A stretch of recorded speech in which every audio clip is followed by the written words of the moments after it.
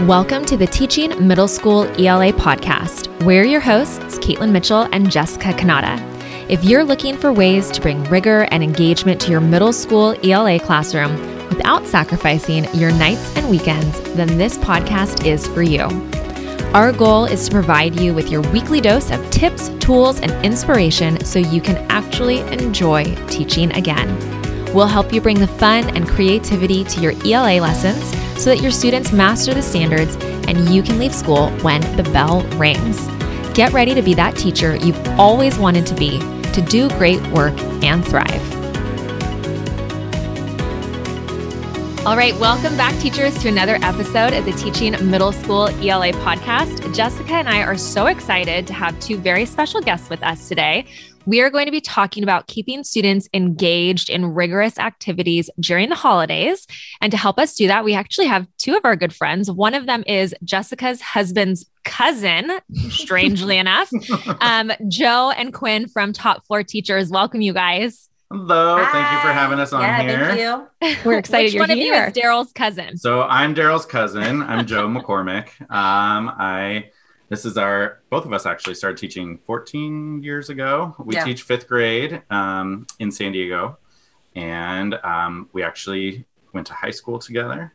We did. On the day that we got hired, we sat down and went, I know you. We hadn't seen each other for, 5-6 years since high school, but then we ended up being next door to each other, teaching fourth grade, and then we moved up to fifth grade together. Yeah, so we did mostly upper grades, but we do a lot of planning together. So it's been really cool. That's so fun. Wait, so have you guys taught together that entire time for 14 years? No. So when we first got hired, we were at separate schools, but we taught the same grade level. Mm-hmm. And then about 10 years ago at this point, I moved over to her school. We got an email that said, we're going to get a new team member named Joe McCormick. I was like, wait. I was like, I know that guy. So, and then it just so happened that when our team was downsizing and they needed more for fifth grade, we just were able to kind of go together. Yeah. That's so fun. Fifth grade's the best. I miss it so much. Awesome. Yeah, we like it.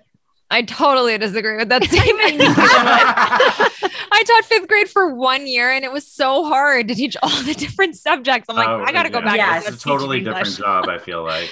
100%. And I did like the fifth graders. They were very sweet. They brought special gifts and would give me hugs. And it's very different than teaching eighth graders, but their fifth grade was way too challenging for me with math. Yeah. Not my thing. So we're excited to get into this topic with you guys. We're really glad that you're coming on to talk about it. We think it is important. So before we dive into how to keep students engaged with rigorous activities during the holidays, kind of where do you want to lead this conversation in terms of what types of activities and things we're bringing into the classroom during holiday time?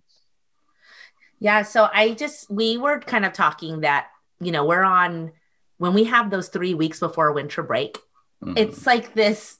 We can feel the break is coming and the kids can feel the break is coming. And you're sort of like, what do we do?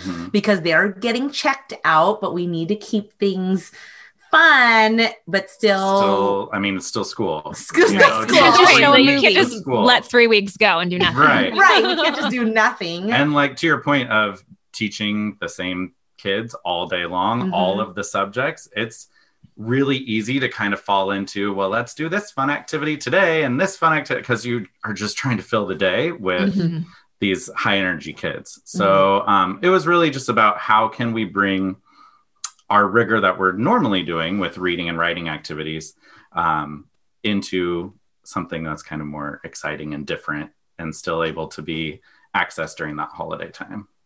Awesome. I love that. So what does that look like? What did you guys do? What do you do with your students?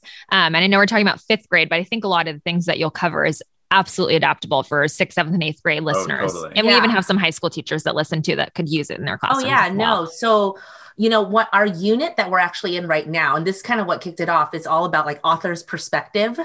And so we were like, okay, so we're looking at the standard of author's perspective and how to view different things. And so we kind of said, all right, let's take a look at something that everybody kind of does, which is holidays around the world, right? And offering all these different perspectives. And it's kind of funny because before we would do this project, but I mean, this is this is what you were used to doing. And like, this is what the teachers would do, but we would like Christmas around the world. And we would put kids in groups Mm-hmm. and we would tell them, okay, you have Germany, you have, Mm-hmm. Italy, you have this country. And then they would go off and research and, you think you're doing such a good job because you're like, oh, we're doing research skills Yes. and they're having to present, they're working together, they're reading, they're writing. But then when you take a step back and you kind of look at it, you're like, wait a minute, but this is like all Europe and it's all Christmas. It's all Christmas. Yeah. And how is this really reaching everybody in our classroom? Yeah. And is it? And so when we looked at that author's perspective, it's like, well, we really need to have various perspectives just on the world rather than just on Christmas, although that might be what we celebrate personally. Mm-hmm. That's obviously not what everybody in our classroom is celebrating, and definitely not everybody in our school or community. And I think that's powerful. To have that conversation between the two of you. What is it? I'm saying how powerful to have that conversation between the two of you, to sit back, reflect, and say, okay, what can we change to make this a more inclusive lesson for our students? And we were doing that for maybe like 7 years. Right. Like that was so it wasn't like, we don't look back and think like, oh my gosh, we made a mistake. Horrible. It was awful. I think our students still like learned and they did research skills and they had like a good time kind of like presenting the information. It's just as we kind of looked forward, we said, okay, there's a lot of things out there. And our kids, like, it didn't reflect what our students look like too in the classroom. So we have so many students that just celebrate many different things. So yeah, that's kind of where we started. Right. So we started researching different winter holidays. And there are so many. There's out so there. many. We felt like we were in college again, researching. Right. We're like, oh my gosh. So much of our own research. Yeah. But it's become like a favorite activity in our classroom for our students, because what's great about it is they kind of forget that they're doing rigorous reading. And like, the big standard for us pretty much all year long is main idea and key details, right? Yeah. And so it's like, that's probably the hardest thing, but it's the most important thing when you're reading for information. And so that's pretty much what we focus on with this whole unit for these 3 weeks. We're really diving deep on key details and main ideas, but they're learning something that's completely new for a lot of them. And then some of them are tapping into like, wait a minute, I know all about this holiday because we celebrate that. And so then we get to hear their personal connections. So it's like an instant buy-in activity. I love that. I think that's so great. Sometimes as educators, we can get stuck into the habit of doing just the same things that we've always done, and we never think about it or question it. So to have conversations like this is so important to, get better at our craft and to make sure that we are being inclusive in our classrooms. Mm-hmm. So to even just take essentially the same concept and just adjusting it to be more inclusive is very powerful, just in what you're saying, that students are more identifying with what you're doing in class, and not everybody celebrates Christmas, Exactly. So I think that's hugely important. I love that. So if I'm a teacher listening to this, right, and I'm like, oh, this sounds intriguing, I want to try something like this in my classroom. What do those 3 weeks look like? How do you break up this project? And what is like the final product that students are presenting? All right. So we've done it a couple different ways. Yeah. And actually, COVID forced us to kind of change it up a little bit too, because we were not together with all of our kids when we were doing it last year. But we're actually kind of going to use the same way of doing it that we did it this year, because it seemed to work out so well. But we typically like tackle a holiday a day for each of those 15 days. So, there's a lot of, Christian holidays, but then there's, we have Jewish holidays and Muslim holidays and Sikh holidays. There's just all over the place. And so what we'll do is we'll spend, 30 to 45 minutes a day on reading about that specific holiday. The students will partner read, they'll read independently, we'll do a whole class read. It kind of depends, it varies on day to day.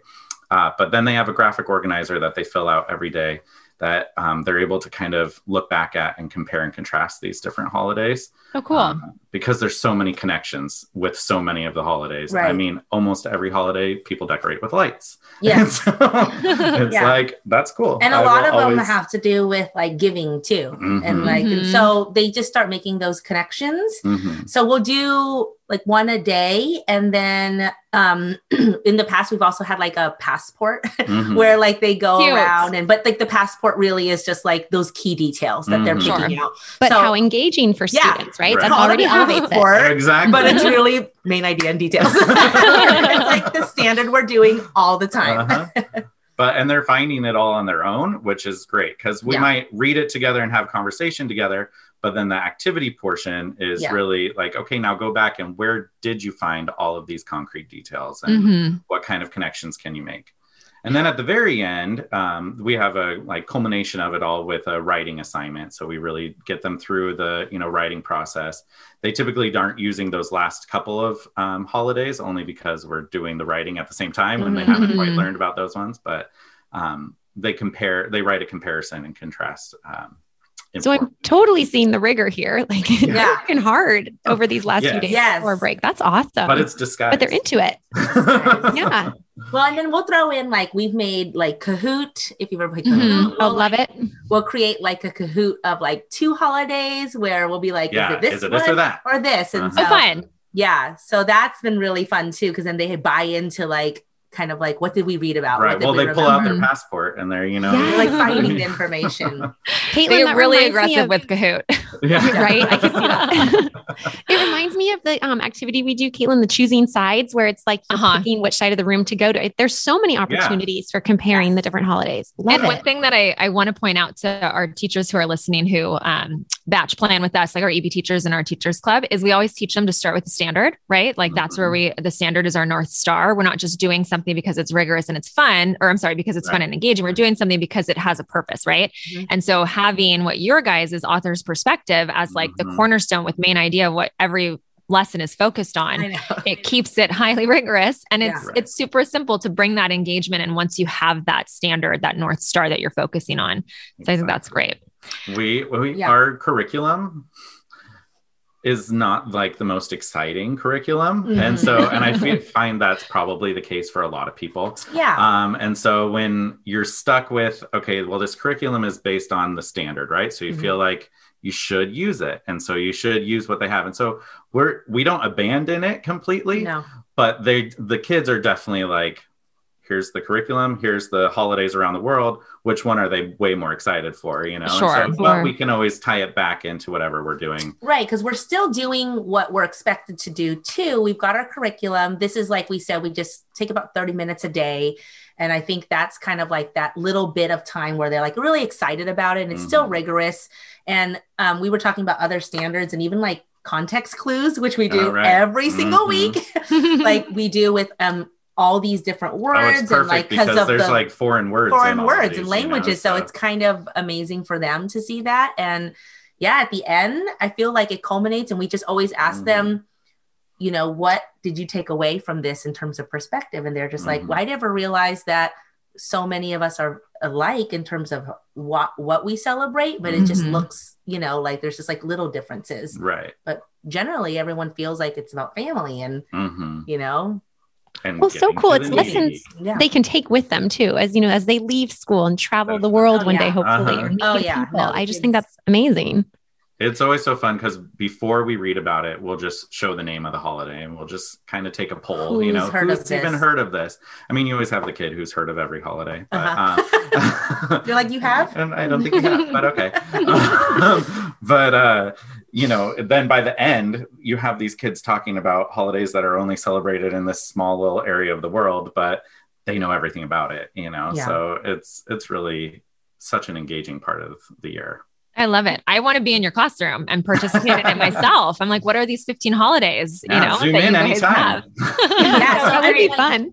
We had just decided, like, we sat down and said, what are winter holidays? What are winter holidays? And we kind of picked like 15 to do and just to kind of like write about. But I feel like if you're a teacher that kind of is thinking like, where can I start? That would be even great to have the kids pick holidays and do that research and then find like any kind of reading online and have that be the reading, Yeah, it's just like how we used to do the Christmas around the world. We didn't have specific text for them to read. Right. We do have specific text for this holidays around the world that we've created, but we used to just kind of set them free, like do your research, find it. And so you can easily do that with any holiday. Yeah, That I might be could see really eighth cool, even graders for- putting yeah. a presentation together Yeah. and like all kinds of 100%. different fun activities that they could do with that. Yeah, and just feeling like maybe like they have something that they celebrate that no one has heard before, or that they go, I've never heard of this and I'm interested in knowing more about it. That would be like they would and take it gives them the chance to be the teacher, right? And Yeah. teach the rest of the class something that they find out about. So you just got to be careful because some of our holidays are based on other calendars. And so what once was a winter holiday is now like being celebrated in September, and it's like slowly moving back into. But that like was kind of summertime. interesting for us to learn too. That we're like, this was a winter holiday, and it can be a winter holiday, but it won't always. Yeah, Right. Yeah. Well, so that's another interesting lesson. I feel like you have English, you have history, you have so many different connections. I know it's funny when we put it on our board, we're always like, do we write this as language arts? Do we write this as social studies? Do we write this as like bonus time? It just becomes its own thing. There's no subject. Yep. Holidays.